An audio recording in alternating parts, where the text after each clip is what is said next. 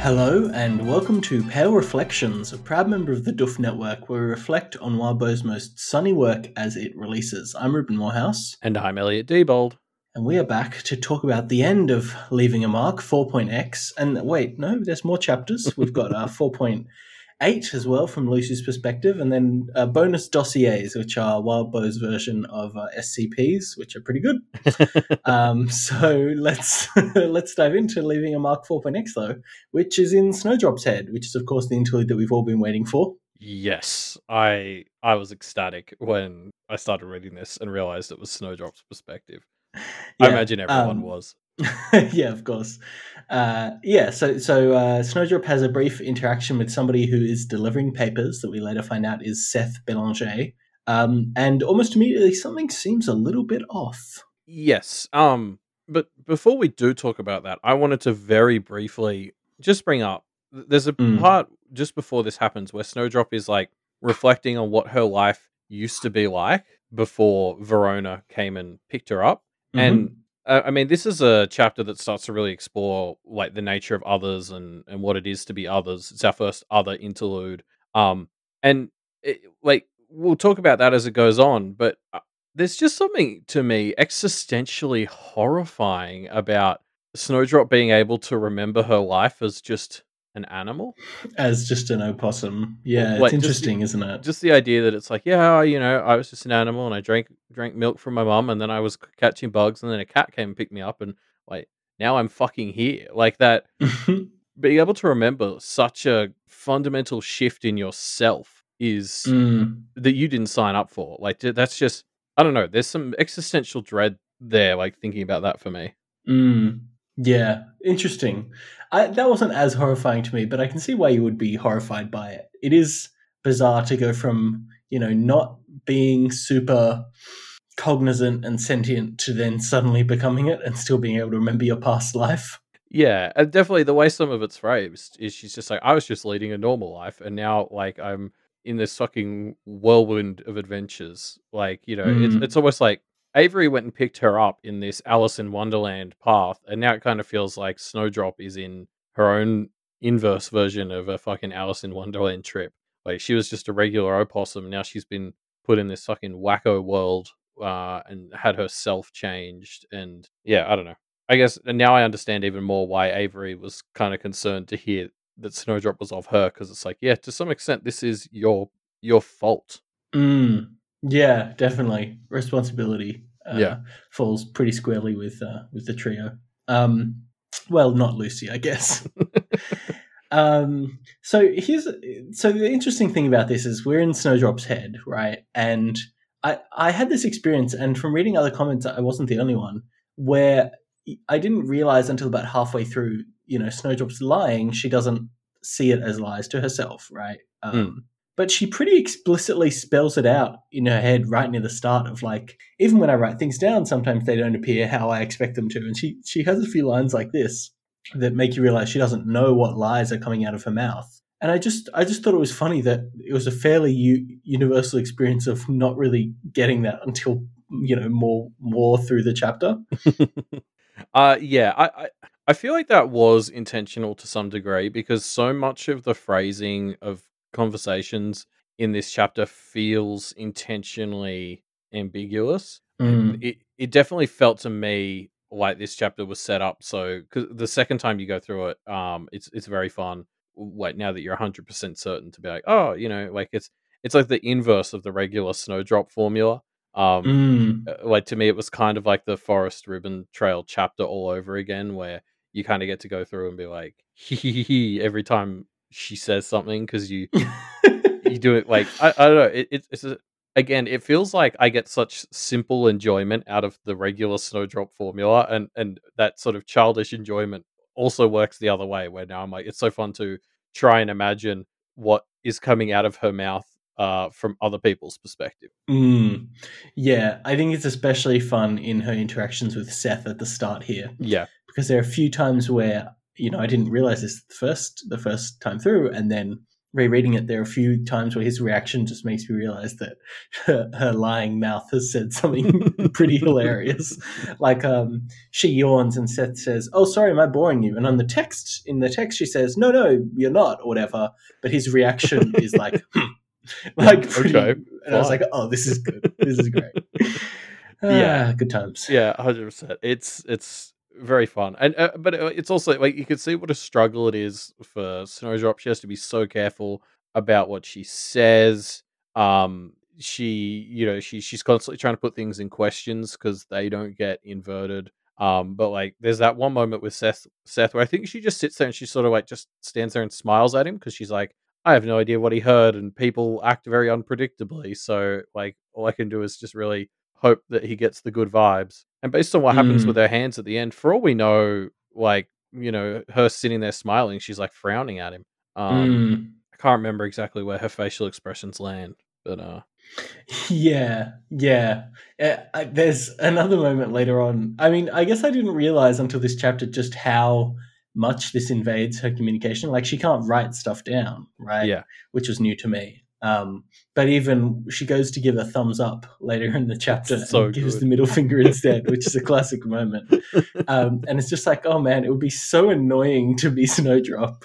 Yeah, yeah, and I wonder if there's some like analogy here for being someone who doesn't speak a native language in a place, Mm, her being like in English as a second language, or not a fluent speaker type analogy here, where she's just miscommunicating with people, and through sort of no one's fault. It's just like she just is misspeaking, I suppose. mm, yeah, yeah, exactly. Poor Snowdrop. Yeah. Um, so there's this other bit here where I wanted to pull out one line Seth mentions where he says, "Before construction in the backfield even begins, we'll be using some binding circles to keep pests out: bugs, mice, wisps, echoes, lesser goblins, and the like." And seeing things like echoes and like low tier cherry pop goblins mixed in with like bugs and mice, it sort of made me realize something that I feel like we probably should have drawn a link to before, but like, we obviously know that the Blue Heron Institute looks down on others, but I think you could almost view the way they treat them as a metaphor for like how we treat animals in a lot of ways. Mm, Like the way Zed was treating Nina reminded me of how like somebody might treat a horse they have or something, where they see it as like, oh, it's my pet or whatever. But like, when you own a horse, you there's well, Elliot, can you ever really own a yeah, horse? I mean, exactly. Like, um, like um, Like, I this yeah. this is a weird anecdote, but, like, I went to, like, a reptile park here in Australia, like, years ago, and they're talking about how they make the anti-venom for some of the snakes here, and basically, the way they do it is they, get the snakes to bite the horses, and they sort of regulate how much of the venom is going into the horses, and the horses build up Mm, the antibodies, and then they basically, like, take the blood from the horses and get the antibodies, and that's what the mm, anti-venom is. mm, But the people like, "Oh, don't worry, it's, like, very humane," because they also like, I can't remember exactly what it was, but they give them drugs or something, like, the horses as they take in their blood as well. So it gets to the point where, like, they're like, "The horses really want us to take their blood." And it's like, "Yeah, because you got them fucking hooked on drugs. Like, what are you talking about?" And, like, that just made me think of, like, Zed's whole thing with Nina with the whole, like, "Oh, she wants to be in the library." And it's sort of like, "Yeah, but, mm, you kind of helped craft her or whatever in this way where she doesn't really have a choice, right? Like it's like, oh, she wants to do it. It's like, yeah, but you've manipulated it so that she does. mm. Like, not to say Nina is like a horse already, because like that's the exact reductive thinking that I'm trying to criticize, but like I'm saying that's the same, like they're treating them that same way. Yeah, yeah, I get that. It's definitely, yeah, it's definitely just like not even being treated as though you're a sentient creature, right? Yeah, yeah, exactly. Like yeah, just even like I could even see some of these people who deal with like gods or whatever. Like, there's probably people who think of them like lion tamers or something, right? It's like, oh, they Yeah. just deal with the scary animals. So like, I don't think that's like all there is to these sorts of metaphors, but like I definitely feel like there are some similarities between the way practitioners in this school treat others and the way we can treat animals. Mm, yeah. Um, What's interesting to me, and I wrote this in the notes a little bit later, but we might as well bring it out now, is this is our first interlude from the perspective of an other, right? Yeah. And I think that's so interesting because, sure, all the other interludes are pretty dangerous, but this one is just so consistently going from danger to danger and constantly like basically the tension in this is Snowdrop doesn't realize that anytime she gets to what might be a safe harbor, it's just another potentially more dangerous, false ally, right? Yeah. And it really made me realize, and sure, in this case, maybe a bit of it is Snowdrop's own fault, but you can imagine that this is what it must be like for, let's say Matthew or John, right? Yeah. Where anytime you go and you're around literally any other creature, a practitioner or other or anything, you're in danger, right? And there's just no safety for you. And that just must be so draining, Yeah, because they don't like. I mean, the only reason the Blue Heron Institute isn't like that for the practitioners is because they have this big agreement not to hurt each other. Yeah. Yeah. Um, and the only time we've seen that with others is Kennet. Yeah. So like this is sort of a bit what it's like without somewhere like Kennet for the others. Yeah, I think Um, that's very interesting. We finally get to feel what that's like, Yeah, exactly. And it's like I mean it's rough for Snowdrop. She's just going from bad situation to bad situation until she finally kind of has to trust Nicolette, and it ends up working out for her. But like in another world, maybe it wouldn't. Mm. I mean, there's also this bit like to sort of tie into both of our recent points. Like Seth assumes that Avery is Snowdrop's master, um, and Mm. Snowdrop kind of has to sit there and stew on this. And I just hate this because like there's nothing bad between Snowdrop and Avery. They actually get on Yeah. great. Yeah. And it's like other people, external parties, poisoning this relationship to between them by like saying dumb, bigoted crap. And it's just like Mm. I just hate it. And I'm worried Avery's going to say something that sounds worse than it is or something, but like, this chip on the shoulder now exists and Snowdrop will get like really hurt by it. Um, Mm. and it's just like it just sucks that it's like these two have a good thing going, but because it's an abnormal relationship, other people making comments that just are hurting both of them about it. Because we saw the same thing with or not the same thing, but a similar-ish thing with Avery last chapter. Mm. Yeah, and there's more of it later on, or what I think is more of it later on. It's a little bit unclear. But yeah, I wonder whether finding out more about how this relationship works in terms of exchange of like personality aspects and stuff is going to sour the relationship between Avery and Snowdrop a little bit. I mean, I Yeah, hope not, but we have got one or two beats like that. yeah. I'm worried some seeds are being planted in that regard, but Mm. we'll see. Mm. So yeah, Snowdrop goes to try and order some strawberry milk before realizing that she can't just write down her order and that's not going to work. So she decides to confront the staff face to face. And so obviously, like, we've talked about how kind of horrifying this is for Mm. Snowdrop, like how there's no safe harbor in this chapter, but like it's a very fun chapter Mm. uh, as well. Like a lot of the events in this, it reminded me of that episode of The Last Airbender where they all are in like Ba Sing Se, and then there's the one with Momo, Mm. and Momo runs around and just kind of keeps getting caught up in bullshit for no He reason, has adventures with these little like cat like things. cat pumas. Yeah. Yeah.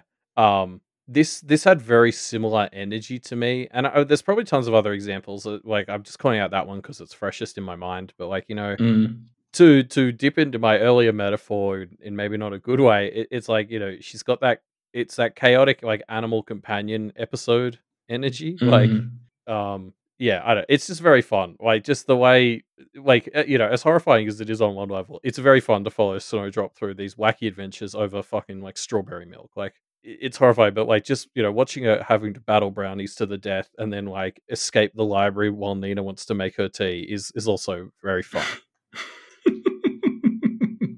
It is, isn't it?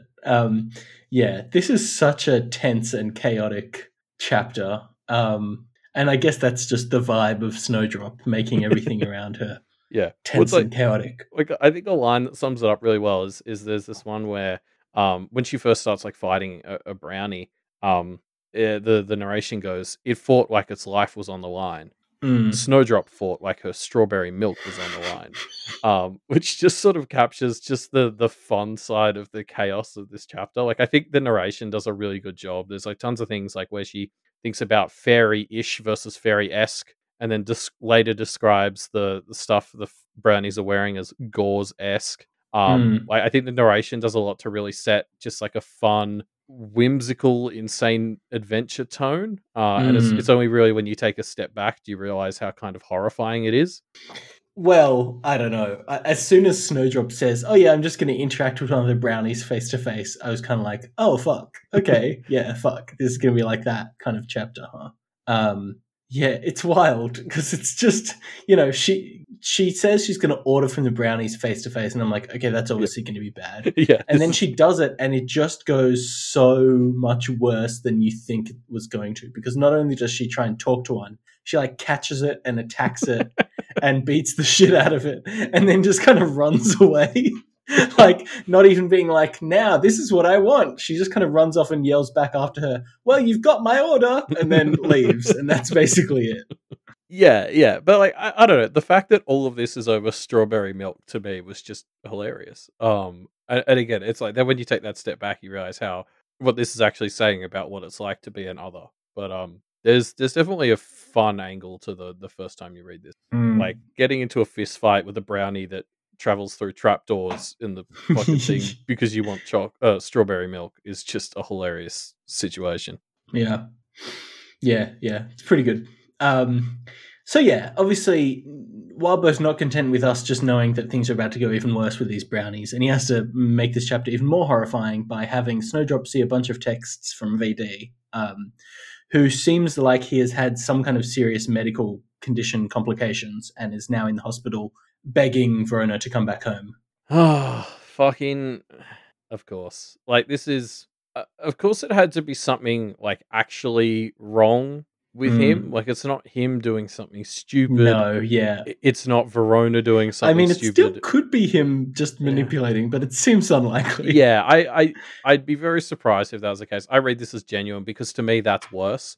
And that for Wildbow stories, that's my metric of which one it is which one's worse. Which would be worse to experience. And like the idea that there's just a genuine problem that does actually probably maybe warrant her attention now is just the worst one, because it's not like I can just be like, oh, fuck her dad, or oh, Verona, what are you doing? It's just now I have to sit here and be like, oh shit, I think she actually maybe has to, but also I don't want her to. Like, yeah. I hate this, but I love it. Yeah. Yeah. It's so wild, right? Like, the group has been off having fun at Magic Camp, but they've been completely avoiding their problems. And obviously those problems aren't just going to go away. So of course this is going to rear its head and kind of put a huge damper on the excitement that they're having. Yeah, in retrospect, it was way too optimistic of us and them to assume that we might that everything would just be fine now. Yeah, I was we've gone off to school. Yeah, I was picturing like, oh, we'll come back from the summer and Verona's dad will be like really angry and there'll be problems. And it's like, of course, it's not going to wait that long. Like, what the fuck was I thinking? Yeah, like. Yeah, I hate this because of the feelings it's made me, but also like just as a plot device, this is fantastic. I can't wait to see where this goes. It's awful. Yeah, it's pretty rough. When I initially read this chapter, I had the thought of like, we know Verona's been avoiding her phone. Has she seen some of these texts and is avoiding confronting it? We find out next chapter that that's most likely not the case. I mean, she seems like she has just found out about this now. But man, yeah, it just feels like it's going to go so wrong. Yeah, I can't wait. So there's this other bit as well that Snowdrop thinks about some of the perks and whatever the opposite word of perk is about being lost is, and she sort of, Miss was apparently, telling her things, or she was getting tips and tricks from Miss about how to hold on to stuff. And Snowdrop has this one thing where she says if Miss didn't come back, then maybe Snowdrop would take over the same position Miss had, which I was just like, I mean, what's your read on that? I think that's a pretty unlikely, I guess. I mean, like, maybe there's some aspect of being a bridge between the others in Kennet that Snowdrop could feel. She's already obviously pretty ingrained with the goblins, and maybe that wouldn't work for her kind of connecting to the Fae. But I could see her being acting pretty well as a kind of go-between for the others. I don't think she has it in her to be in a leadership capacity, though. Yeah, yeah, I agree. Like she's quite bright. Like one of the big takeaways I took from this chapter, she's actually very clever. Mm, She's just having to overcome a lot because of like her communication issues, and also she is in many ways just like a kid. Um, mm, so maybe this will be different as she like grows up and matures, but she doesn't have that same sort of Machiavellian insight ability to pull strings that it kind of felt like Miss had. Like Miss just had mm. this intuition about how things were going to go, and Snowdrop doesn't quite feel like she has that. But like it's interesting to consider her as the other Lost, like what ways she maybe can actually replace Miss. Like she doesn't have to do all of it. Maybe. Yeah, yeah, I could see her taking over some aspects, but I don't think she's not going to become the new Miss. No, I've still got my hopes up that Miss might come back one day for like the epilogue or something.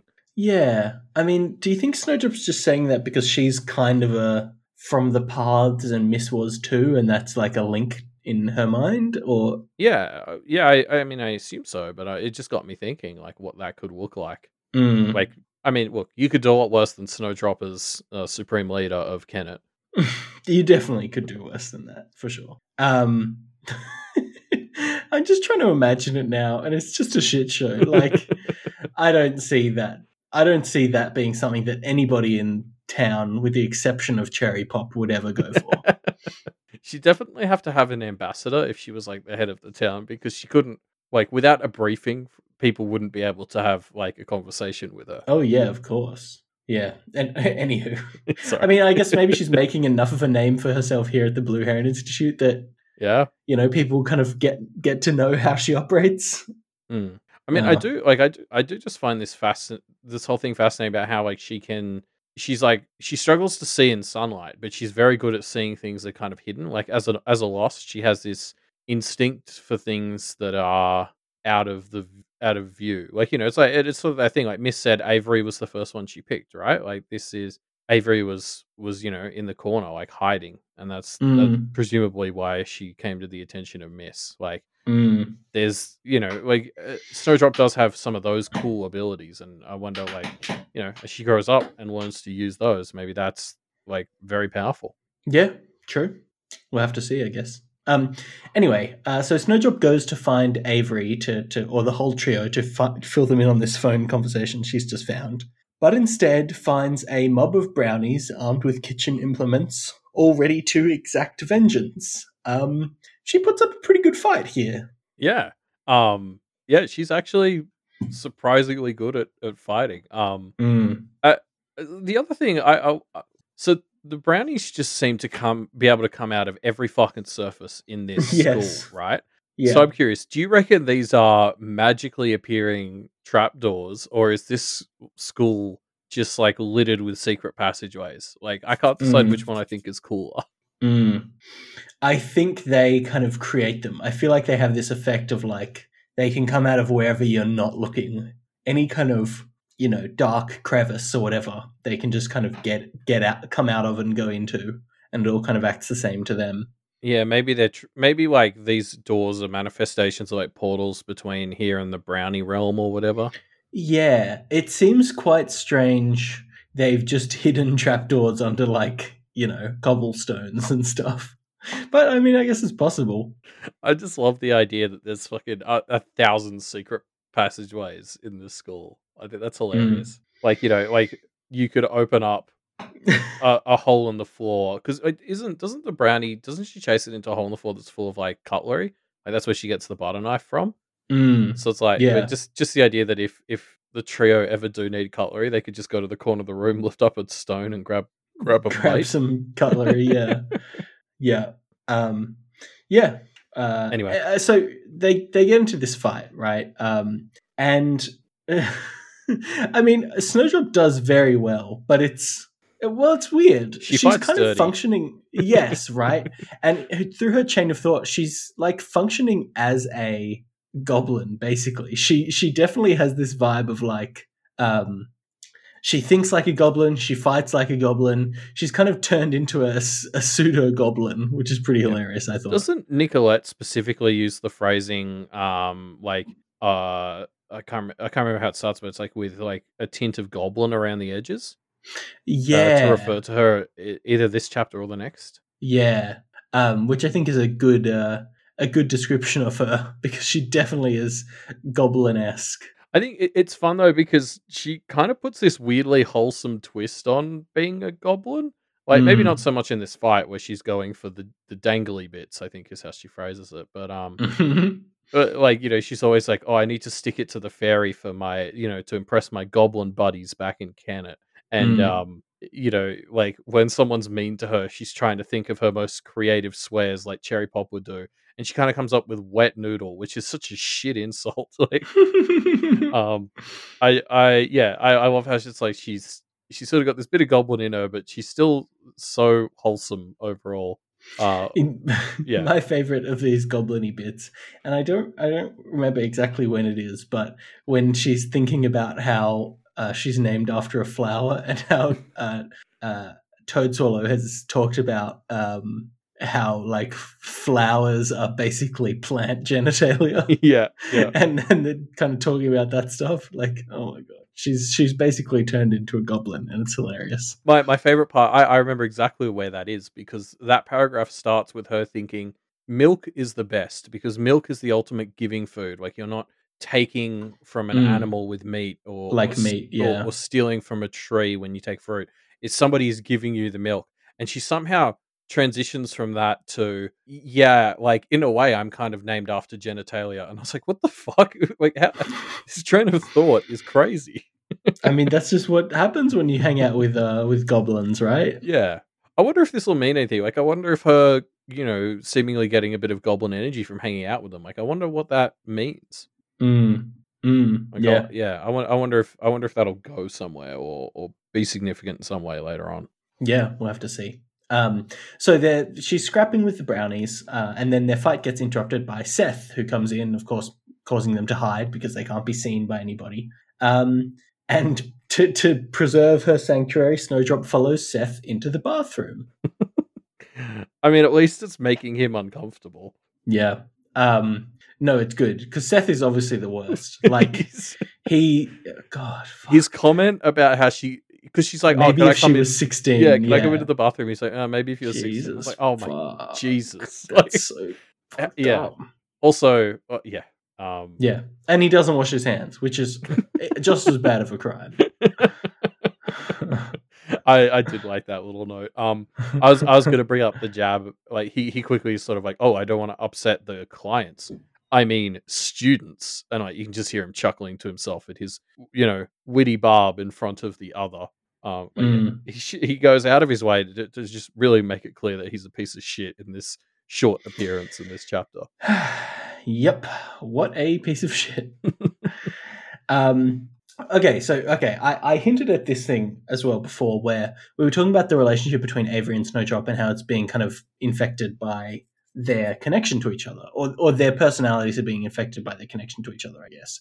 Um, and Snowdrop, there's a scene where she's about to start running from the brownies, and she thinks she knew the fundamentals of running from the Avery download, which presumably is Snowdrop acknowledging that she has major parts of Avery inside of her, which we didn't know that she knew about, but Avery just learned about it, so maybe Snowdrop also has implicitly learned about it. Yeah, I maybe get the impression that Snowdrop has sort of always known that, and I think we've talked about it about since it happened. I feel like Avery's the only person who's just learning about this.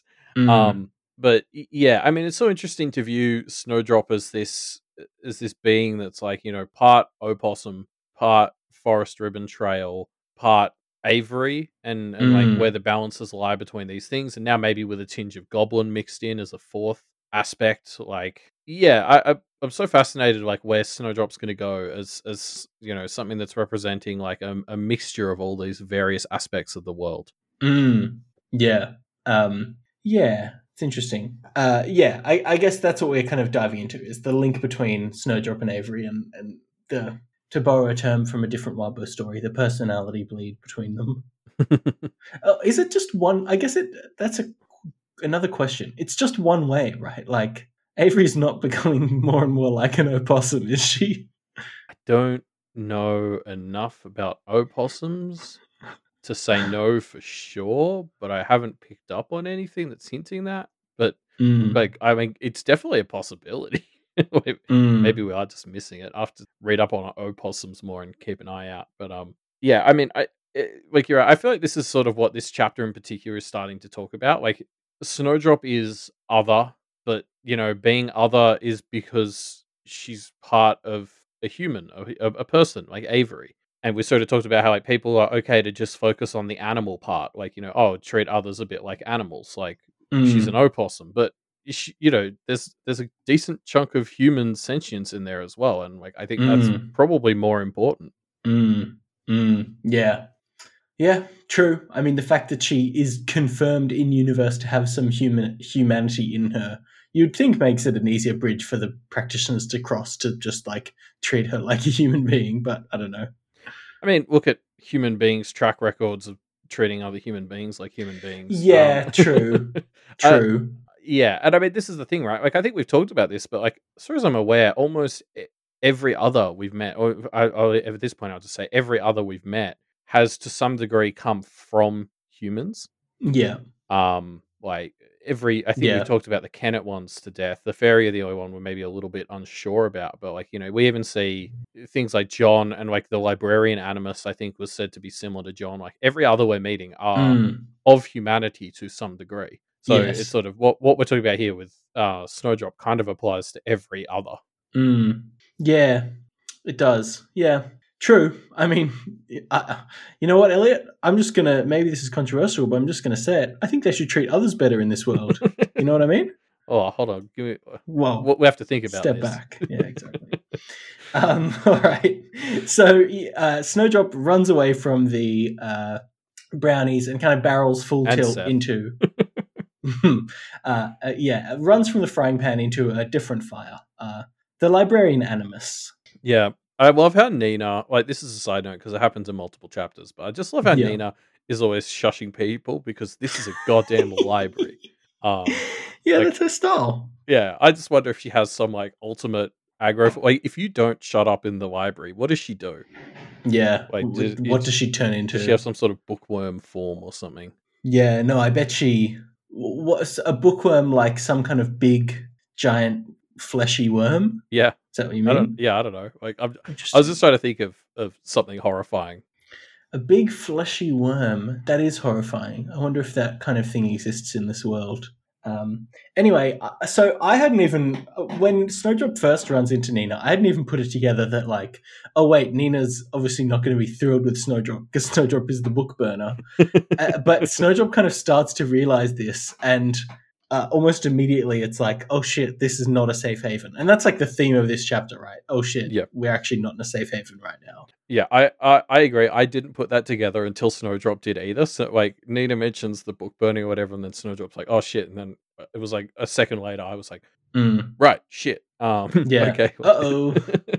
Yep. I mean, the interesting thing is like Nina doesn't. There's no outward aggression from Nina. Like either she doesn't know, or well, actually, I kind of has to assume she doesn't know. I don't know if she'd forgive her, but yeah. Again, you're right. It's that thing of like they're just due to circumstances, there's a reason that Snowdrop can't feel safe. I feel like her tea isn't going to get poisoned by Nina.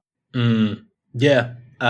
Do you think that Nina was actually, coming after Snowdrop here? It's a bit ambiguous. I She don't think seems so nice. I don't think she was coming after Snowdrop. Like I don't get the impression this was all part of some ploy or scheme. Yeah. But that said, the other half of that is then I have to believe that she doesn't know Snowdrop's the one who did it. Um, Mm. Although I thought she maybe overheard. I don't know. Yeah, I don't know. Maybe she does. She definitely. I don't think there's anything to actually imply that she was going to go after Snowdrop. It's just Snowdrop has reason to think she would, and that's just enough for her to not feel safe there. Mm. Yeah, fair enough. You just kind of, I mean, this is what we're talking about as another. You just kind of have to constantly be worried and kind of minimize the damaging situations that you put yourself into. Potentially damaging, I suppose. Yeah, yeah. There are a few bits here where it seems like Nina understands what Snowdrop is saying. Like this Yes. was actually the point when I was reading the chapter the first time where I started to doubt that I was right, that things were being flipped outside Mm. Snowdrop's perspective. But like, because I think it's a bit where she's like, "Oh, do you want tea?" And Snowdrop says yes, and then Nina says some stuff, and then she's like, "Oh, just promise you won't spill any." Yeah. Um, and so it's like, okay, so she's going to give her the tea, and there's a bit later on, Snowdrop's talking to some weird other who's like a big hairy thing. I can't remember much more about what it looked like, but Mm. outside, and she seems to have no trouble communicating with it either. So there's almost this weird thing being set up where it's like she's actually fine to communicate with a bunch of the others from the looks of it. Like, Mm. I wonder if the brownies actually could understand her and see the right thing. And And just wanted the opportunity to make some bonky donks. yeah, oh, that's a good point. They definitely don't, and we've definitely like the goblins don't. The goblins Yes. hear what I we mean, hear. Cherry Pop at Yeah, least exactly. definitely doesn't. So I'm not sure exactly like what the rule might be about whatever it is, but like I don't it it fits into the metaphor for me that some others would just sort of be able to understand Snowdrop as she intends. Mm. Especially if you sort of try to link it to some sort of metaphor for speaking a foreign language. Mm. Yeah. Yeah, interesting. I think that works. So, of course, Snowdrop runs from this one potentially dangerous situation and goes to another, which is she runs away and immediately runs into Nicolette, who then offers to help. I really loved this moment of like somebody comes to sort of help her against this other thing, and she's like, "Yes." Oh God, no, that's Nicolette. Like Yeah. the way that text is delivered is phenomenal. Yeah, when she recognizes the voice, and you're like, "Oh, thank God, it's Avery," and then it's not Avery.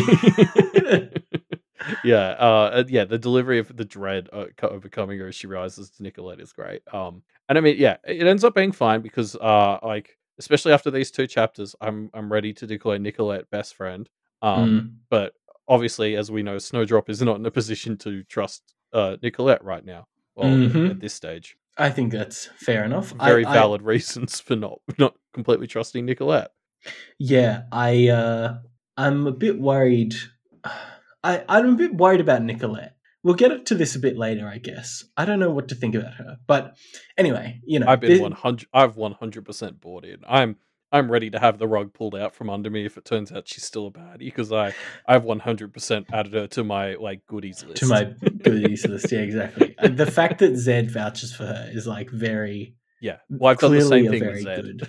Yeah, Zed and Bree have both gone like top spots on the goodie list, which is just like yeah, there's actually I think a number of reasons to maybe be concerned that Zed's not 100% on the up and up. yeah. But I've been ignoring those, and I'm doing the same with whatever signs there are about Nicolette too. Yeah. Yeah, I mean, Nicolette genuinely is quite helpful here. She helps broker a peace treaty between Snowdrop and the Brownies. Hmm. And I mean, she basically has to force Snowdrop into trusting her, but like she does, and it works.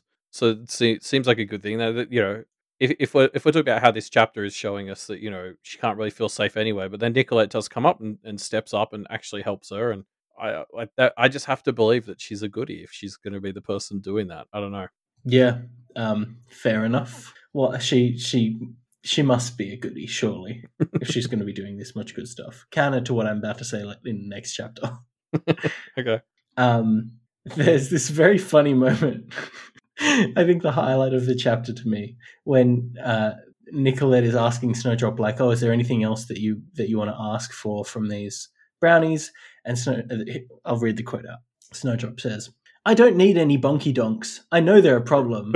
And Nicolette just says, "Oh no." And immediately I cracked up reading that, and then they go off and make these like flaming misshapen bonky. Or no, the bonky donks are great, but they just fuck up the kitchen in the process. Oh yeah, and it's like they've got like the brownies themselves are covered in burns. One's got like the logo of Bonky Donks like seared into their forehead or something. Yeah. But it's Good hilarious. stuff. This is one of the peak moments of the reverse Snowdrop formula coming to fruition. I think the only one that topped it for me was the bit where Snowdrop flips off the Kenneteers accidentally and Verona just manually adjusts. I feel like the manual adjustment is a huge part of why that moment works so well. Oh Like yeah. because the delivery of just everyone did thumbs up and it's like Snowdrop joined them, and then Verona like pushed down her middle finger and lifted up her thumb. There we go. So good. Yeah, that's good stuff. So yeah, Snowdrop regroups with the trio, and they have a quick chat. And Lucy kind of raises this thought that the run of bad luck that they seem to have been having is because of Alexander and his strife manipulation. Yes, which I think is the exact same level of tinfoil we were working off last week. So Yes, I in fact, support I think this. you said something like this last week. So good job Yeah. to you. Yeah. I mean, I guess we should talk about this at the end of next chapter because there's more to this as of next chapter. I think. Yeah. I also want to touch on just one other thing that we can talk about more after next chapter, which is I actually have this sinking feeling that Alexander is potentially messing with them, or manipulating things a bit. Not to fuck with them, but to get Nicolette really in their good books as a kind of agent of his. So yeah, that's my theory that's starting to emerge. I hate think that theory because I can see it. Yeah, exactly. Let's talk about it more when we get to that part of 4.8. Yeah, sure. Anyway, we jump into 4.8, which is from Lucy's perspective, and we start off 2 weeks ago, which was a pretty good surprise. Yeah, I didn't see that coming. I mean I didn't see the 2 week or 3 weeks skip ahead coming either, but like it was cool. I did not expect after that happened for us to jump back and I think it's good as well because I don't want to lose touch with Kennett and its characters while we're in the school. Yeah, Like me I don't know neither. I don't know how long of the story we're going to be here, but like if Arc 5 is in the school as well, I don't want to see like Arc 6 come back to Kennett because I feel like the story has to sort of wrap up in Kennett. And I like I wouldn't want to get back there in Arc 6 and be like, wait, who's Cherry Pop again? Mm. So like I think this is a cool way to make sure that we're still in touch with Kennett while being at the school. And it sounds like we're going to be doing like trips back and forth anyway, so it shouldn't be a concern, but still. Yeah, it seems like the way 4.8 goes, we're going to get back into Kennett and have a few Kennett shenanigans as a kind of like, interlude from the Blue Heron Institute, but we'll see. Yeah. So yeah, we're back 2 weeks ago, and Lucy is practicing her dueling with Guillermet, and he is giving her pointers on how to be a better Fey duelist. Yeah. So obviously, like we're seeing a bit more where this thing is. Because this was what she was listed as. She was listed as a fairy sword fighter in that student Yeah, guide. yeah. I was at this point. I was actually sort of ready to say, oh, maybe this is an accurate read on what she's becoming. But Lucy actually kind of says the opposite at the end of the chapter. So I think she's maybe going to be fairy adjacent, but there's probably more to it. But yeah, like I don't know. It was cool because it's sort of like, well, this is where it starts happening. I'm like, oh yeah, we should have expected this. She was listed as such. There must have been more to it than just that one time she did it with Guillermet to get Melissa. Yeah, and that's what we see here. Interesting. We see how in her element Lucy seems to be in this chapter. During the part that we'll get to where she's kind of sparring with John, and I think that's very interesting. Seeing this type of seeing this side of Lucy and seeing how into it she gets. We'll get to that in a bit though. First, I just want to pull out this line, which I think is very funny, which is she's holding out her spear. And then Lucy shrugged. Is there a point? The boy smiled. To a spear? Which is the fucking dorkiest joke I've ever heard. But I just loved it. Classic Guillermet stuff. Yeah, it's very funny in a kind of stupid way, but like it just highlights to me like imagine having to deal with the fairy like on the regular. Like if you were a fairy swordsman or whatever, and you did always have a fairy patron around, like God, it would be exhausting. They're so high effort all the time. I know, and there's so much. It's just they're just always on, Yeah, exactly. Like you could just I could see myself breaking down after like 3 days and being like, "Could you just chill for 5 seconds? Like I'm begging you, just for 5 seconds. Could we just be genuine and straightforward?" Yep. But no, I mean, he's. I guess he's genuine. He's not straightforward, I would say. Yeah. Well, Guillermet's always been this interesting. Like Marusika is very much the like like ever since that first interview with her in like 2.2 or whatever, she's dancing around and changing the topic and manipulating the conversation. Whereas Guillermo has this sort of blunt subtlety to him Mm. that has always been like very fun. And I still struggle to find the words to explain it or compare it to how Marisica works, but Yeah. it was described as a kind of blunter subtlety, and I can't do any better than that. Like I don't feel like that captures it to me, but he is fun in a different way because he's not as like showy and verbose. He's just kind of straight and to the point. He's just manipulating you with that point. Mm. Yeah. Yeah. Yeah. Exactly. I think that's a good way to put it. He is one that's hard to pin down that vibe, right? But I Yeah, think that's a good way of phrasing it. So this kind of lesson with Guillerme is basically Guillerme pushing Lucy to really think about who she wants to be, and kind of uses Avery as an example of Avery has stopped and thought about what she wants to be, and we saw that in like the Forest Ribbon Trail and all that kind of stuff. yeah. Lucy has mainly been kind of reacting to situations, and Guillerme asks the question of, okay, well, stop reacting, let's get proactive. What do you want to become? And really, the question is, do you want to be someone who is very aggressive or is willing to concede, right? And she seems to land pretty firmly in the no, I'm not going to concede ground to people. That's not the kind of person that I want to be. Yeah, he basically gets her to stop being what everyone tells her is the right way to do things. Like even her Mm, mum, her mum tells her it's better to run or whatever. And Guillermo's like, well, yeah. what do you think? Like it's about her coming out of her shell and what society's sort of telling her. And I mean, like this is Guillermo's fucking fight therapy. Like I love the moment where Lucy's like, I'm pretty mad because I think this is better than the actual therapy that I'm doing. Um, Hmm. which is like a hilarious moment to me because she's here fucking sword fighting a fairy and getting free therapy on the side. Um, Even Verona is learning a thing or two. Like, there's that great moment where Verona thinks she has Lucy completely pegged, and then Lucy is like, "Well, no, that's fair. I do hold back a lot," and Verona has to do some Yeah, thinking. that's a fun moment. Yeah, it's a very fun. I mean, always with the fairy, it's just as fun as it is worrying. Hmm. Is how I would describe the fairy. But Yeah. there's this other bit as well where like when Lucy is starting to express that idea, you said that she doesn't want to concede as much.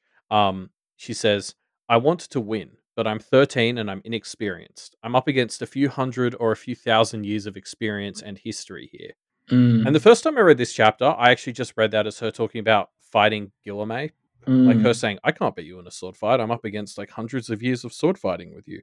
yeah. But she's just as much talking about like fighting systemic oppression. Like it's a fantastic double speak Yeah. line. It was It's the good, second isn't time it? I was like, "Oh no, she's talking about like being a black person wanting to sort of fight the system. She's fighting against a lot of history there." Hmm. Yeah. Yeah. That is a really good double speak line. Lucy, she's so great. She really is. So Guillerme starts showing her a new strategy, kind of helping her do these things to decorate the battleground, kind of taking these swords that she sees with her sight and putting them into the real world, thereby kind of making the battleground hers in a very tangible way. And then, to put this to the test, Johnny Styles shows up to do a bit of sparring practice.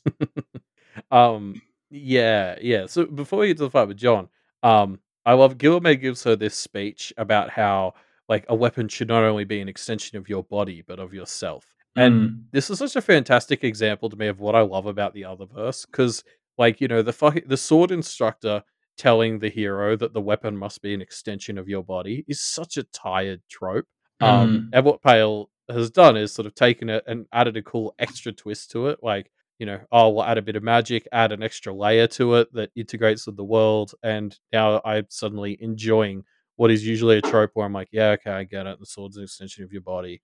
hmm. So like 10 out of 10. Like this is the sort of stuff I love. How even just a trope that usually makes me roll my eyes, I was like, oh, that's cool. Yeah, In this world. gets put into. I mean, it just is the idea of taking tropes and having them be, humans and their belief reinforce them in a tangible way and kind of retroactively justify them is just so great, and it just leads to so many great moments where you're like, oh shit, this is so awesome. Yeah, but it's even like I don't even think it just there's not many times where the stories rely on, oh well that is the trope, so it's fine because we've established tropes are allowed here.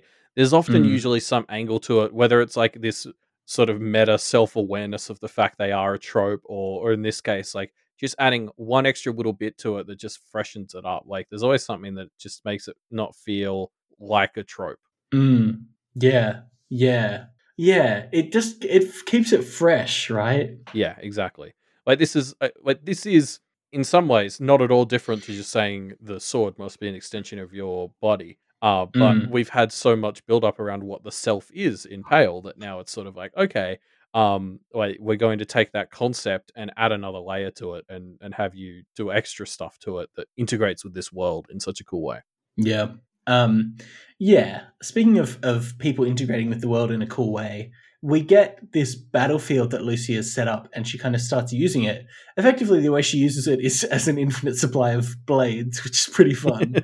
Um, but she kind of is able to shape it in a way that feels very much like how we understand a domain works, right? Like Yeah. it has become temporarily analogous to a domain to her where she can just kind of be like, hey, work with me, support me, do what I need you to do, which is great.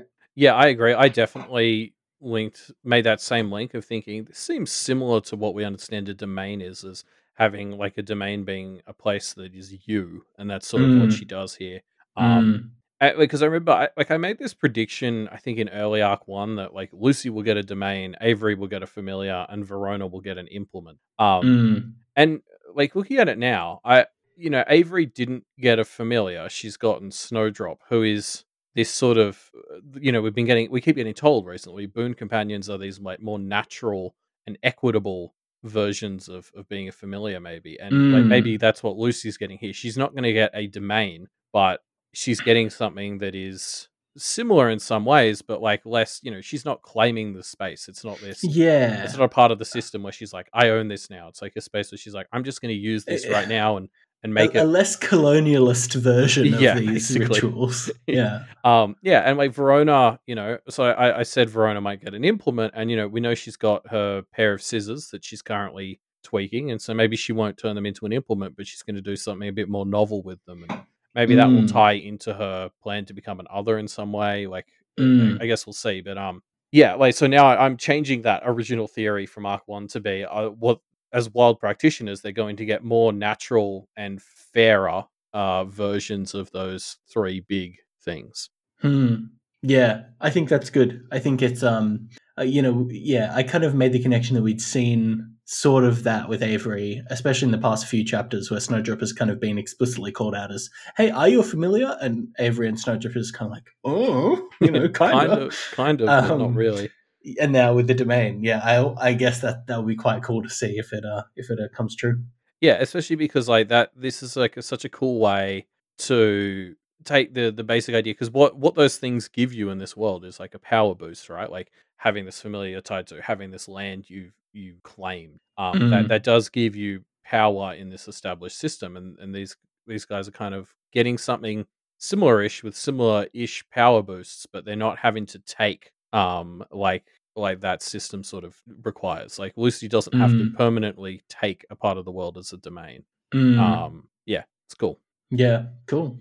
Um, I think we see this fight against John, and I think I'm going to make a big statement here, which is Lucy has become officially my favorite of the Kennetiers. She's just so great. I've just been fully converted into a Lucy fan now. I mean, she kicks ass in this scene. Like it's yeah, yeah. She's great.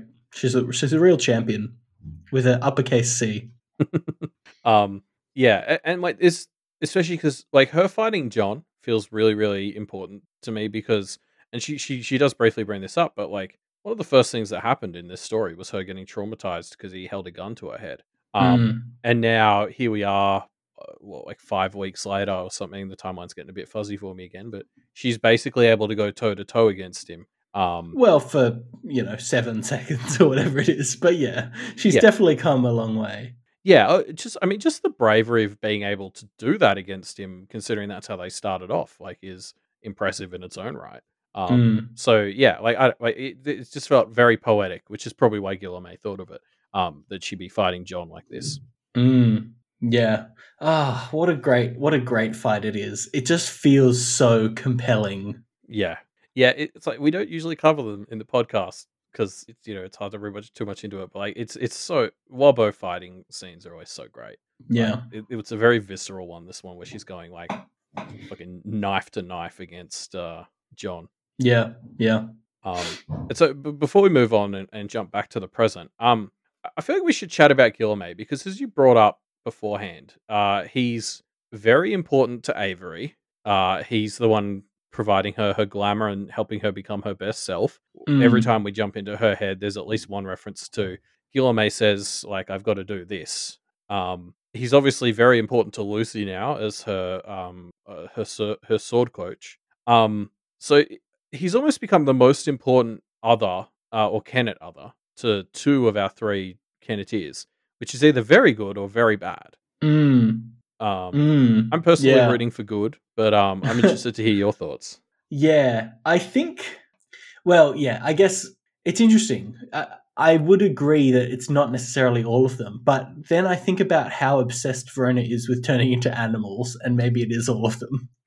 See, Um, that's I would put yeah. Well, I suppose there's two sides to this because the other side is what does it say about Verona that she's maybe not with Guillermo? See, I would have said Verona is Team Marcy, if anything. oh, I see. Right. Which yeah, so I guess just to cut to the chase, like I have this whole theory about like I'm still sticking to my theory that Marcy and Guillermo are like very anti each other, and Hmm. Marcy has helped construct all this Carmine Beast bullshit to get that note. As a play, yeah. Yeah, which means that I formed a bit more of a theory now, and I'll get into it in a sec, like about how Guillermo is actually a hero, and will be on the side of the Kenneteers to help them fight Marcy. So it's going to be very interesting to see where Verona falls in on all that because she's not as attached to Guillermo as the others, I don't think, and she leans a bit more towards Marcy. So it's gonna. I don't know if there's going to be conflict between the three because of that, but it'll be interesting to see how dominoes start to fall if Marcy and Guillermo if their plans go into action and Verona is a domino for a different side than the other two. Yeah, I think the thing that it makes me think is just thinking about the interactions that these three have had with the Kennet others. It seems like they've become the most dependent on the Fae, right? Like, Yeah, which everyone will want them about not doing. I know. But here we are. I'm trying to think. Like, obviously, they seem to have better interactions with like Matthew, for example, or they seem to like Alpi more. But they don't. When you compare it to like their interactions with Matthew, or Alpi, or the goblins, or any of them, Yeah, how often they they're going to them to get help. exactly. Yeah. It seems like they're going to the Fae so much for help, and that's worrying. That's the main thing that jumps out to me as like being pretty worrying. Yeah. Yeah. Well, so to get into my theory, I'm basically my big theory is that Guillermo is actually going to be kind of a good guy with at least within this story. I'm not saying he's Twist. a good person, but I think like within the scope of the story we're talking about here, he's going to be on the right side. Mm, Because like we used to talk to like the summer court is this more blunt, subtle.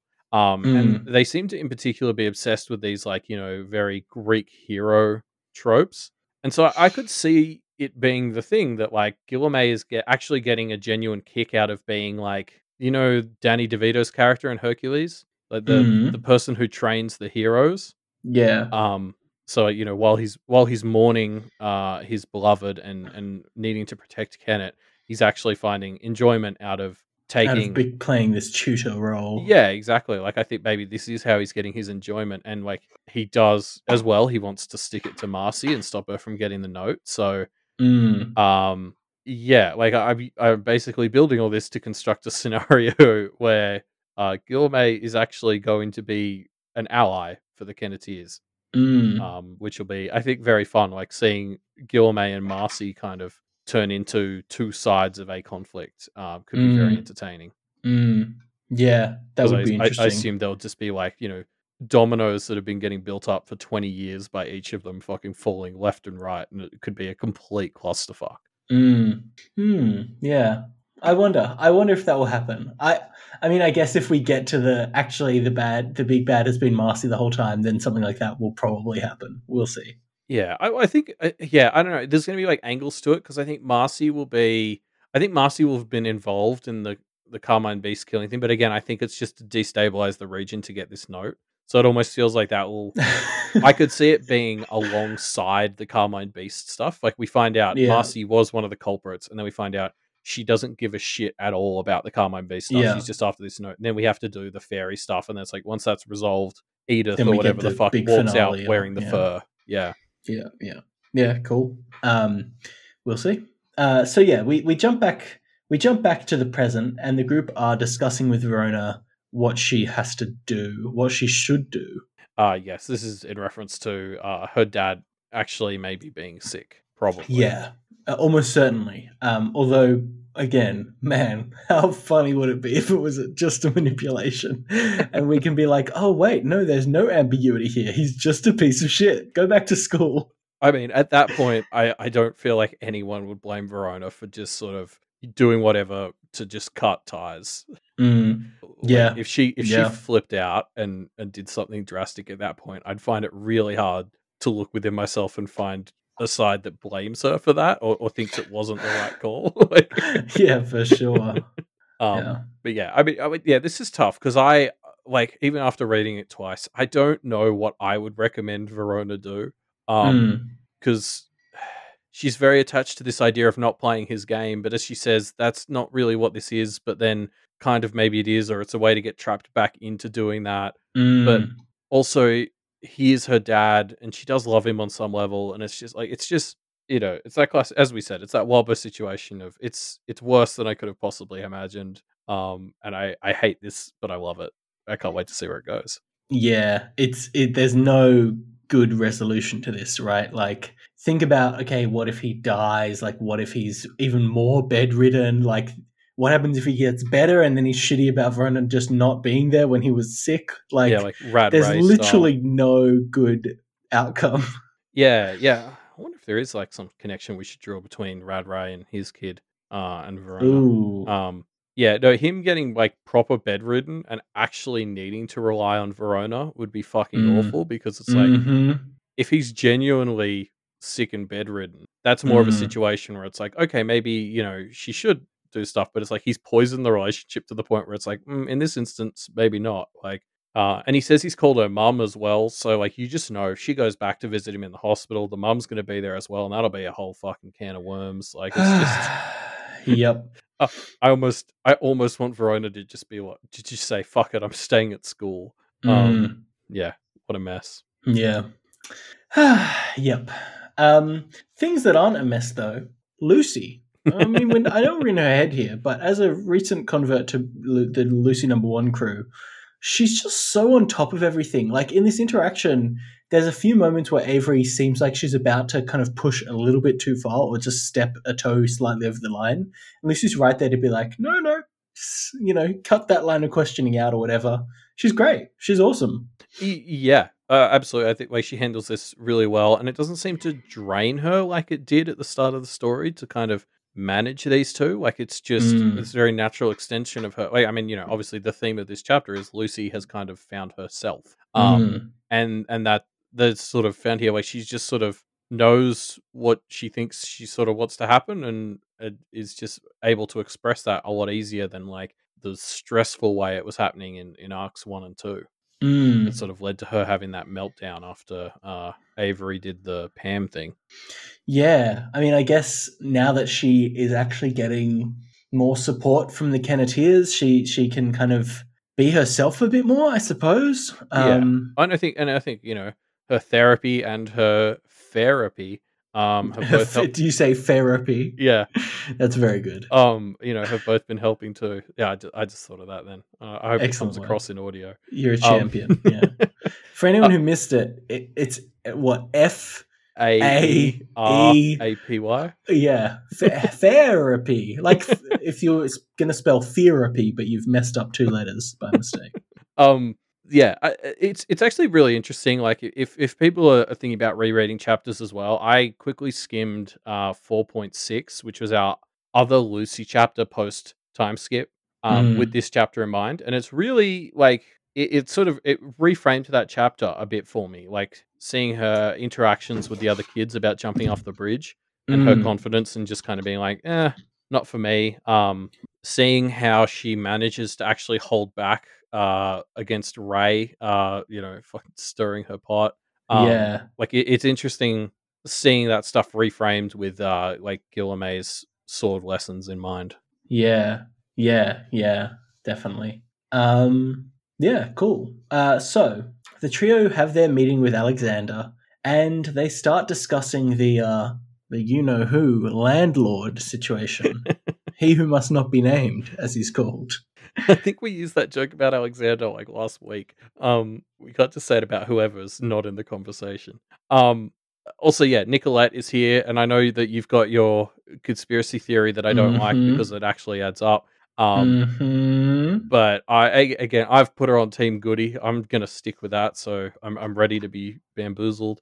But I like Nicolette in this scene is delightful because she's clearly ribbing Alexander as like as much as she can. Um, she has her moments though. Like sometimes I'm just like Nicolette, you're such an idiot. She talks about she actually knows one of the tenants of Mm. Bristow's place, and it's the boy from her interlude. Like there was a moment in her interlude where Yes. she was like, "Oh, I got this blood of insanity, and I related to the Yeah. boy because I was insane, so I'm helping take care of him." And now we find out that Nicolette's version of helping take care of him is handing him over to Yeah. Bristow. Shacking him Um, up with Bristow, which which clearly is a mistake. yeah, it's just like, Nicolette, I love you, but sometimes you're just a bit of an idiot. Mm. And yeah, she's trying to help Melissa at the moment, right? And you sort of see that, like, we saw the same thing where it's like, oh, I'm helping Melissa. There's some doctor going to get in contact with her. It's like, yeah, okay. I mean, I guess that is helpful, but sometimes, yeah, I don't know. It's interesting. I Mm. want to be entirely team Nicolette, but she does stuff like this, and I'm like, Nicolette, what are you doing? Mm. You know this isn't right. Like, tell me that you know this isn't right, please. Well, it's because she's secretly a villain. I'm calling it. Um, God, I mean, we'll dive into the apartment complex obviously next chapter, but shit, it's just so interesting Oh my the god. fact that she collects these aware, and they all have their own horrifying stories. Yeah, like I would 100% watch a TV show that's like set in this apartment complex. Like, each Mm. week focus on a different tenant. Yeah, like it's so rich. The just all the ideas, and like you can almost feel that the extra material that we're going to dive into this week was because like Wildbow just started thinking of ideas for Alexander's little bits here, and he just couldn't help himself, and suddenly we had this 8,000 word extra material piece because it was just so much fun to write. Mm. Yeah, yeah, definitely. So something interesting that happened here, and maybe it's just because we're in Lucy's head that this was more obvious, but I feel like Avery, because of her background of not having close friends, just sees anyone who's like not overtly aggressive to her as an ally and is willing to just like completely open up her heart to them. It She's not prepared for people who lie to her face and are secretly working against her, as Alexander almost certainly is. Yeah, I mean, Alexander's definitely an extreme case because I think if you asked her, she'd be like, "Oh yeah, we can't trust him." But like, she's got this natural, like, Like openness. yeah, Yeah. and this is something like Lucy and Avery have talked about. Like, Lucy kind of defaults to not really trusting people; they have to prove that they're trustworthy. Mm. Whereas like Avery tends to default to trusting people, and I think it means in a conversation like this with Alexander, like you said, when he's not being outwardly aggressive, she kind of defaults to trusting him a bit, and accidentally reveals more information than she probably should have. Mm. Yeah. Yeah. She really should have not done that, but that's all right. Speaking of what's in Avery's head, can you imagine? Okay, so there's this quote where they're describing people in the apartments, and there's this description of the old man who has fallen so deep into the pattern of watching television all day, every day, that he stopped eating, stopped sleeping, stopped using the washroom. And my immediate reaction to this was, is that Grumble? Has Grumble somehow gotten into this apartment complex? And that can't be the answer, but it feels like it's intentionally evocative of what Avery was thinking about with Grumble before she went to the Blue Heron Institute, right?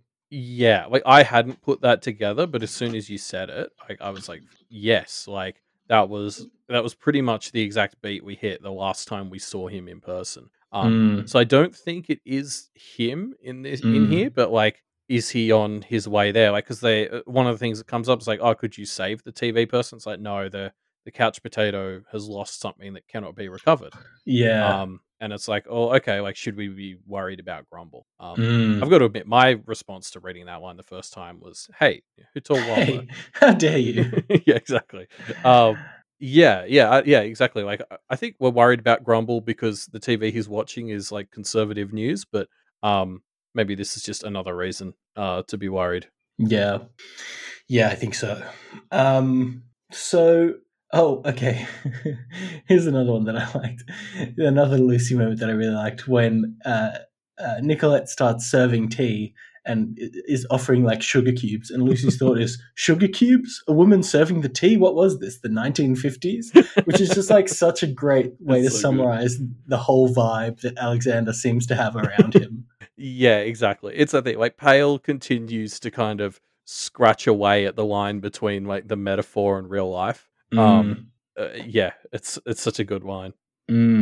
yeah. It's good times. Okay, so Nicolette takes out some dossiers, kind of outlining who she thinks will be sent to Kennet to investigate, and we get Uh, to read those dossiers in our bonus yeah, material, so we'll talk about those then. yeah. Um, and then almost immediately after that, Lucy kind of leads the charge on demanding some form of recompense from Alexander in exchange for the huge mess that he is dumping onto this trio. Yeah, I love this so much because this whole the whole first half of the conversation, he's sort of like, oh, I'm being very nice and I'm sticking to the deal and I'm helping you. And like I was just reading this, I was like, no, you're not. Like Yeah. you're not. And so just the moment where Lucy's like, hey, fuck you, you've wronged us. It was just it was delicious. Like I was like, yes, like let him have it. Um Especially because like they finally sort of bring up the point, hey, we could always just go and tell Bristow, hey, it's us, nothing to do with Alexander. Please leave Kenneth alone. And Mm. I think they even bring up siding with him, which then Alexander's like, I'll expel you. But like, there's middle ground there. Yeah, especially if they do expel him, they have all the more reason to make sure Bristow wins the scrap, right? Yeah, it's a good point. They could just make a deal with Bristow to get reinstated. Yep. But yeah, especially because and like I'm 99% sure Alexander's aware of this, but like Alexander's whole thing is, oh, it's actually fine because we don't have anything to worry about Bristow going there because he's just going there looking for my huge hidden cache of power, which I don't actually Mm. have. And I was just sitting there and thinking, look, let's be honest, we all know that there is actually a giant cache of power sitting somewhere in this town. That is just like, forget, we don't want Bristow to end up walking out of there with the fucking Carmine Beast's power on Axe. Mm. That sounds even worse. Mm-hmm. So there's just so many layers of this where I'm just like, fuck off, Alex. You know exactly what you're doing. Yeah. Yeah. Very problematic. So okay, so they have this conversation where they're kind of asking Alexander for these things, and there are a lot of things proposed, but actually there isn't that much that's concretely agreed upon here. Um, One of the only things is that Alexander will avoid kind of knowing what classes they're taking as a way of like not learning that much more information. There are other things that are proposed of like, oh, you will get 3 extra months of time and all that stuff, but there's never an agreement on that. So I'm kind of it seems a little unsure exactly what Alexander has agreed to here, Yeah, I apart definitely from keeping not paying too close attention to them. I definitely struggled to, even on my second read, understand exactly what was agreed to and what was just proposed. I Yeah. think the only two things I'm confident were actually agreed on were the not looking into classes. And I think the 3 month extension was something they said yes to, but it's like, I don't know. I feel like you got to get, even in this world, maybe get like a written agreement. Don't rely on verbal contracts unless it's like Mm. very defined. Yeah. Yeah. You need some more concrete stuff, I guess. Just at the very least, because only actually agreeing to the written one means that you can like check the wording. It's a lot harder to slip in some phrasing that can be abused on the letter of the law later if it's written down. I think. Mm. Yeah. Yeah. Um. So okay. So the other thing that we get confirmed here is Alexander is not behind the strife that has been plaguing them. Yeah, which seems Nor to is have at Nicolette. least hit Snowdrop and probably Lucy. Yes. And so they think it's a defection of one of Alex's other students, which, first of all, it's hilarious that Nicolette's the one that calls that out, knowing what we know. But the second thing that this made me realize is, oh my God, this is great. We might get a chance to see Chase or Seth being taken down by Lucy with a sword, which is all I really ever wanted. Yeah, exactly. It's almost like I don't think it's Chase or Seth, just because them turning out to be like extra evil or like evil or whatever just seems so obvious. Like just it was so immediately obvious to me. It's like, well, can we go ask Chase and Seth? They seem like such obvious candidates. I feel like it'll have to be something else. Yeah.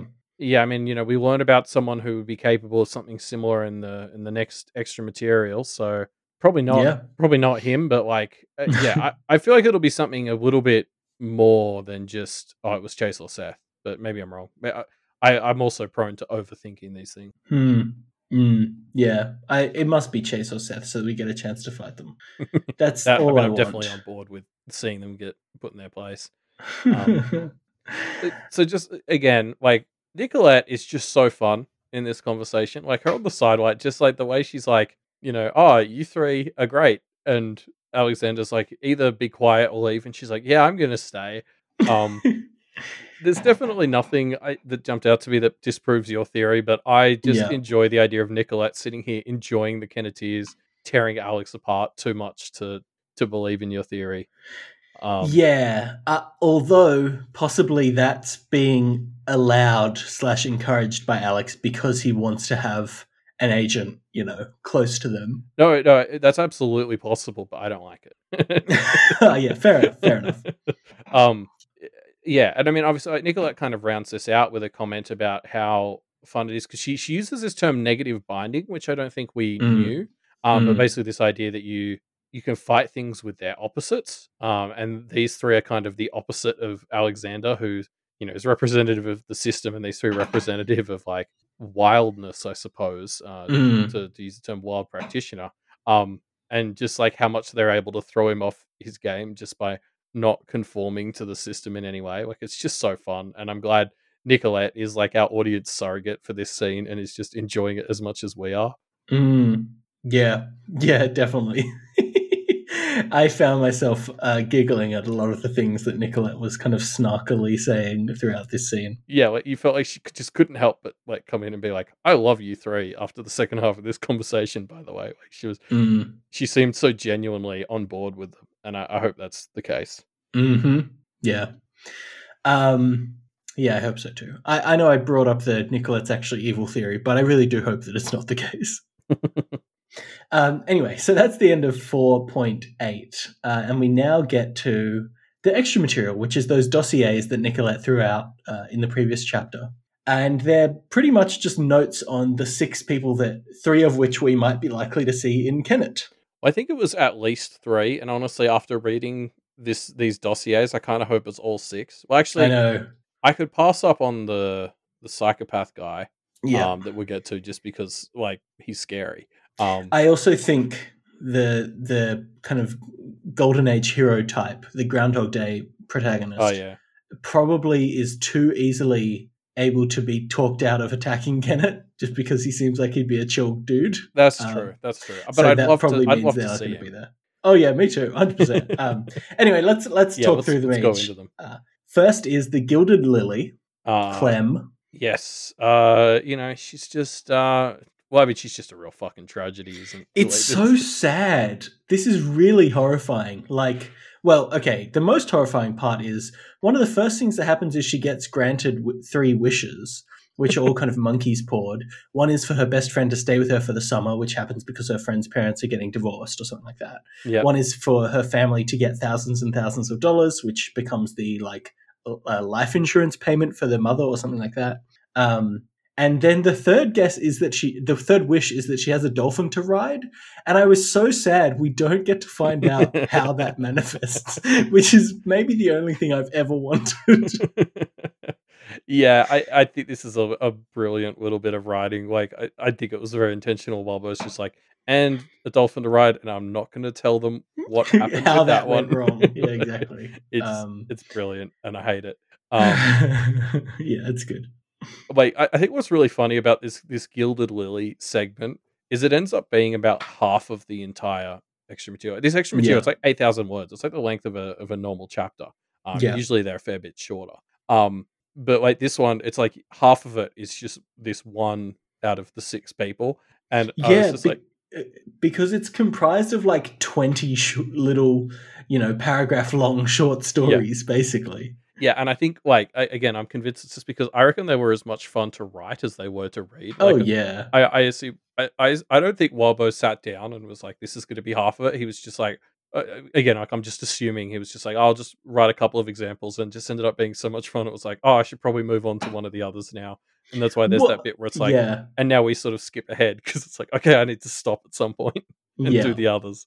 Yeah. No, 100%. I'm 100% sure that Wildbow just has like a kind of list of interesting magical items that he never really got a chance to put into this story and he doesn't think is going to work in. And he's like, all right, now's my chance. Check them all off. Yeah.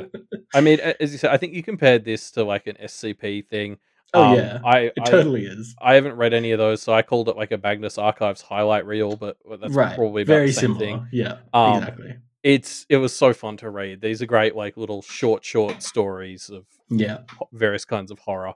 Like poor Yeah. Clem, it just keeps going, and she's just trying to live a normal life. Like you kept saying, she's like it's like one of the later ones. It's like she picked up a matchbox because she liked the artwork, and then it like burn her whole house down or some shit. It's just like, god damn it! Like, this Oh, poor girl Clem, is you just poor thing. she's just trying to be like so wholesome, and the world is falling apart around her. Yeah. Oh, poor Clem. Um, yeah. I mean, I want to spend more time talking about each of these, but maybe we should take a leaf out of Wildbow's book and move on to the next ones. Yeah, like yeah, it this is one of those things where like I almost just want to read out the whole extra I material because it's know. so fun, but It's so good. this shouldn't just be a quoting the extra material show. Yeah. So the only other thing I want to sort of touch on here, like as we start to get into them, is I feel like there's a link between all of the aware and like mental illness, or Mm. like that's sort of the metaphor we're exploring here is the aware as people suffering from mental illnesses. Mm. And look, I'm the furthest thing from being qualified to diagnose anything like that, so I'm not going to get bogged down in trying to map each one of these to a specific mental illness because, like, I have no idea what the fuck I'm talking about there. Um, Mm. but I think, like, overall, there's this fairly apt metaphor for like some real life structures that are sort of like, oh, we saved you from being homeless because of your mental illness. Now, live here and do this for us. Like the Yeah. exploitation of people with disabilities, mental or Mm. physical. Mm. Interesting. I mean, even without the parallels to mental illnesses, that is just what it is. Like, I'm gonna give you the bare minimum. Sorry, not even give. Charge you for the bare minimum thing that is like and completely make you kind of indentured into my web as a result, right? Yep. He doesn't seem to demand any kind of tangible favors from most of them, but even the fact that they live there is a favor to him, right? Yeah, the fact that he's charging them rent on top, it was just a bit where I was like, come on, man. Like Yeah, they're already magically charging your diagram or some bullshit. yeah. Should they really I guess rent could be a metaphor in these dossiers, but like no, I get the feeling it's like as well as powering No, his no, diagram, they're yeah. paying five They're hundred they're bucks a paying month. two types of rent. Yeah. Yeah. And I Um, guarantee it's only the financial one that gets lessened when they do jobs for him. oh, and of course they probably don't know that Oh, that he's like feeding off of them. Of course they wouldn't. no, he would. Well, isn't it so? As aware, most of them aren't fully grasping like this Yeah, they world. they have loose of like areas of knowledge. Some of them know about others. Some of them know about practitioners. Yeah, different etc. levels. Yeah.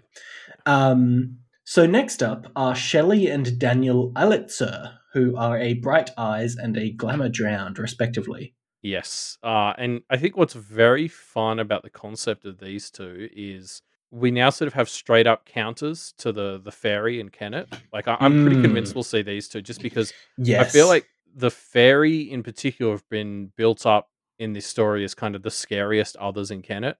Like we Yeah. saw Guillerme was able to scare Nicoletta out of town just by promising to give her what she wants. Yeah. So the idea that there are like specialist fairy hunters, and like it would be crazy not to use them because the fairy have seemed like the most airtight others to use for Kennet up until now. So a specific counter to them is just too good not to use. Yeah. I mean, I'm very certain that we're going to see at least Shelley, if not both of them, right? Yeah, I feel like I need to see Danny because Danny has been set up as this Chekhov's gun to me because Shelley is like this actual fairy assassin or whatever. Whereas Mm, was Danny has this very like most of the time he's just very sad or whatever, but when he comes out of his shell, like he comes out swinging.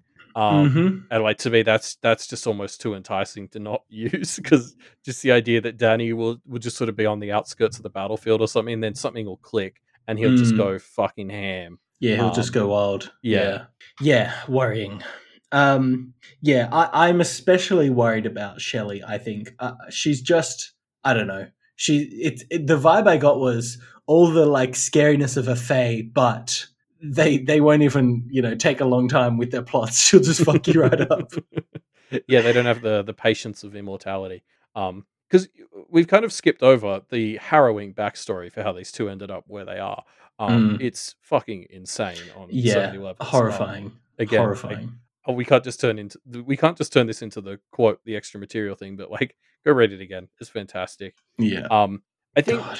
yeah, or maybe like these two could be because I guess I'm just talking about my theory of Guillerme and Marisica becoming a thing for a chunk of the story. Maybe that's what'll happen. These Aware will show up, and Shelley and Daniel, as specific like fairy counters, will press those two to actually have to tip over some of their dominoes.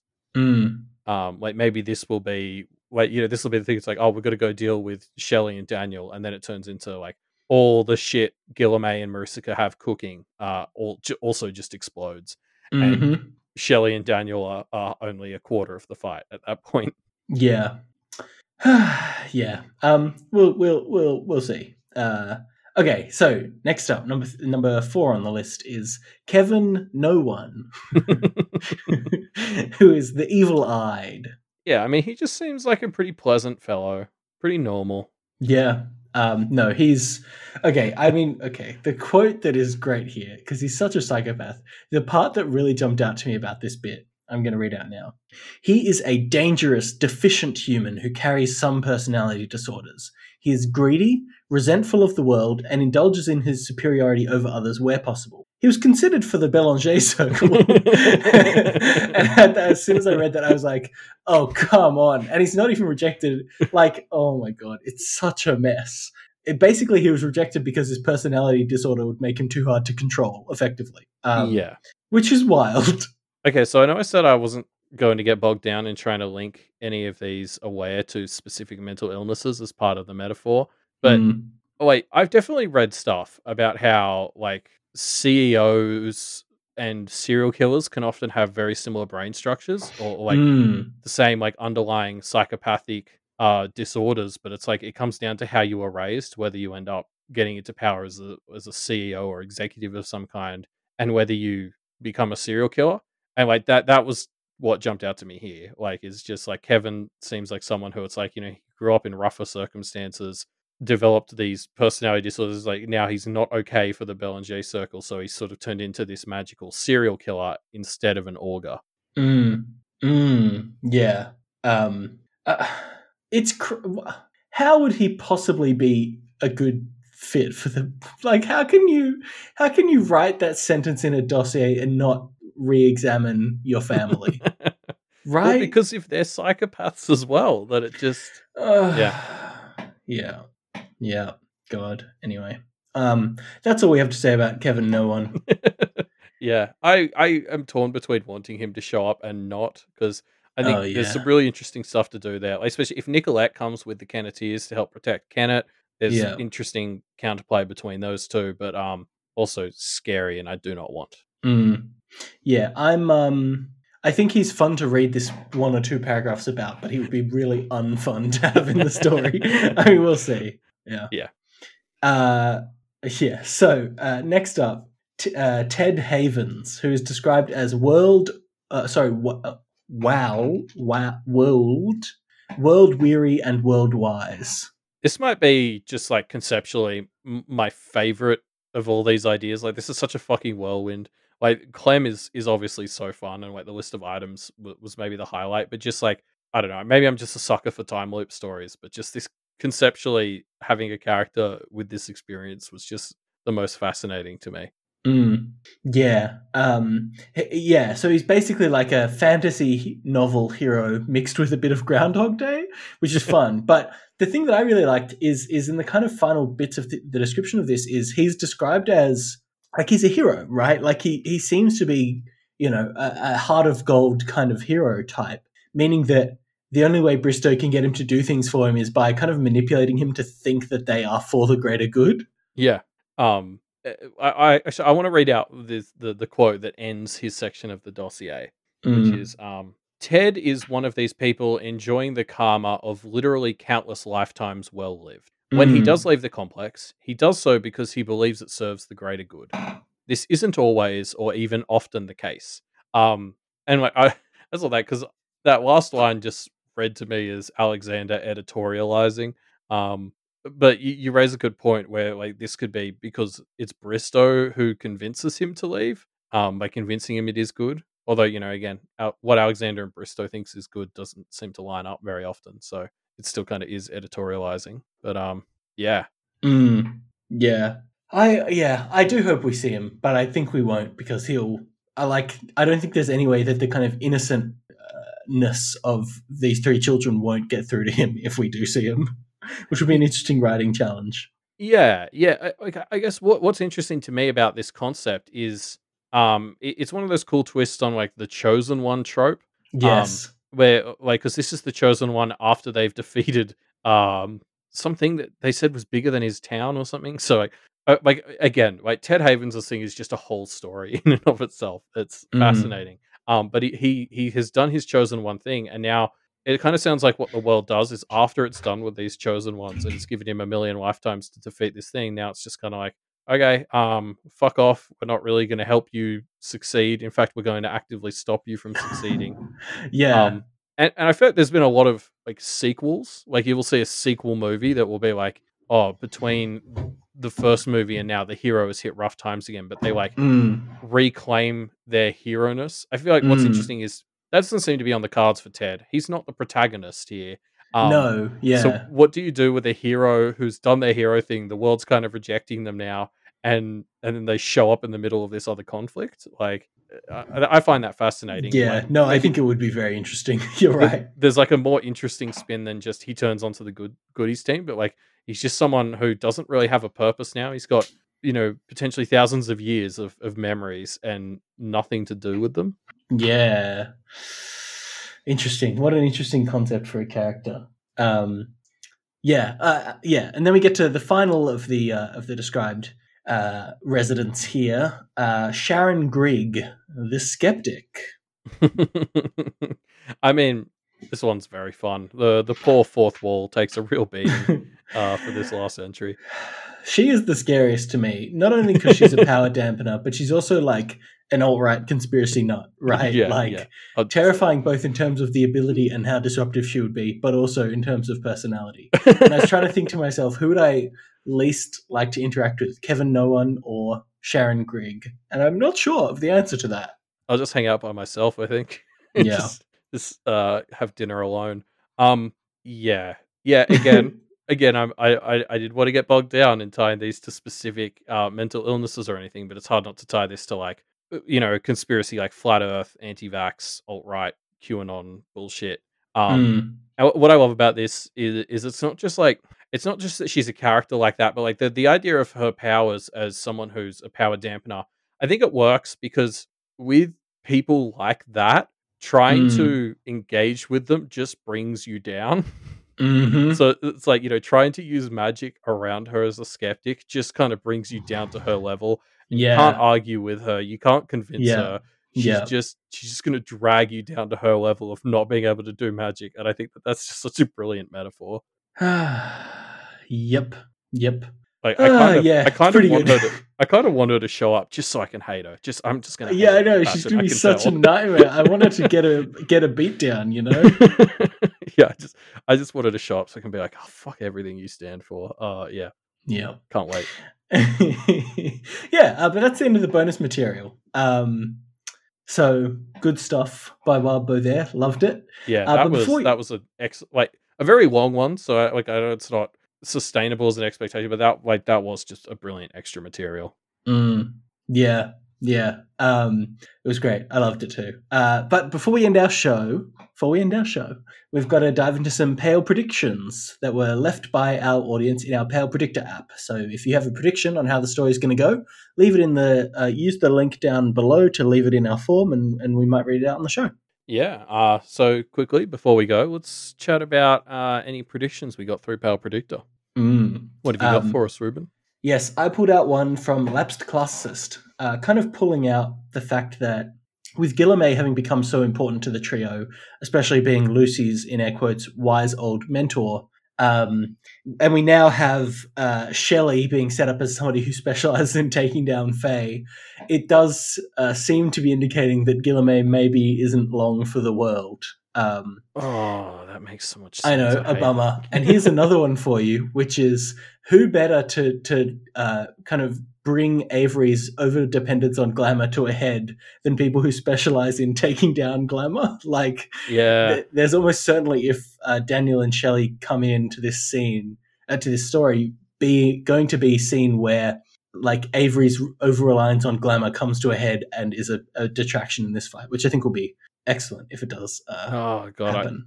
both of those things seem inevitable now that you've said them. Like Avery having her confidence kind of shattered, and then hopefully having her heroic moment where she just builds it up naturally out of herself would be brilliant. But yeah, of course Guillemay is the fairy who'd get killed. It'll turn out, yeah, he actually is the good fairy, and now he's dead and Marisica's fine. Yeah. That sounds about right. Yeah. Yeah. Whew.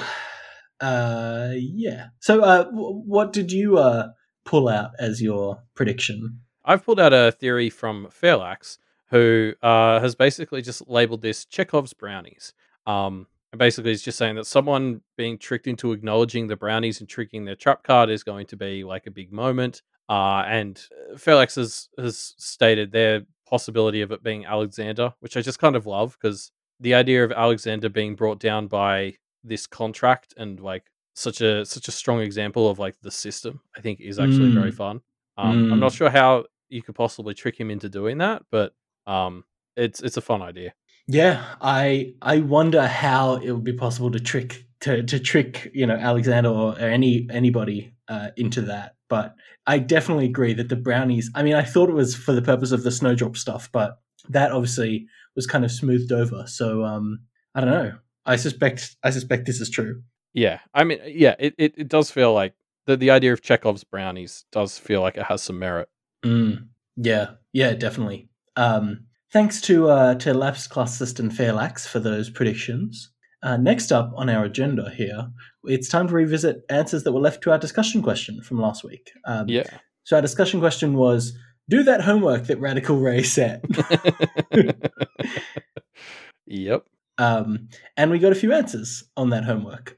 So we got a response from Man Magnificent, who talks about lost others as a power source, mainly for a domain specifically, and how kind of others that are powered by like energy to do with moving between places would influence somewhere that is by definition static, right?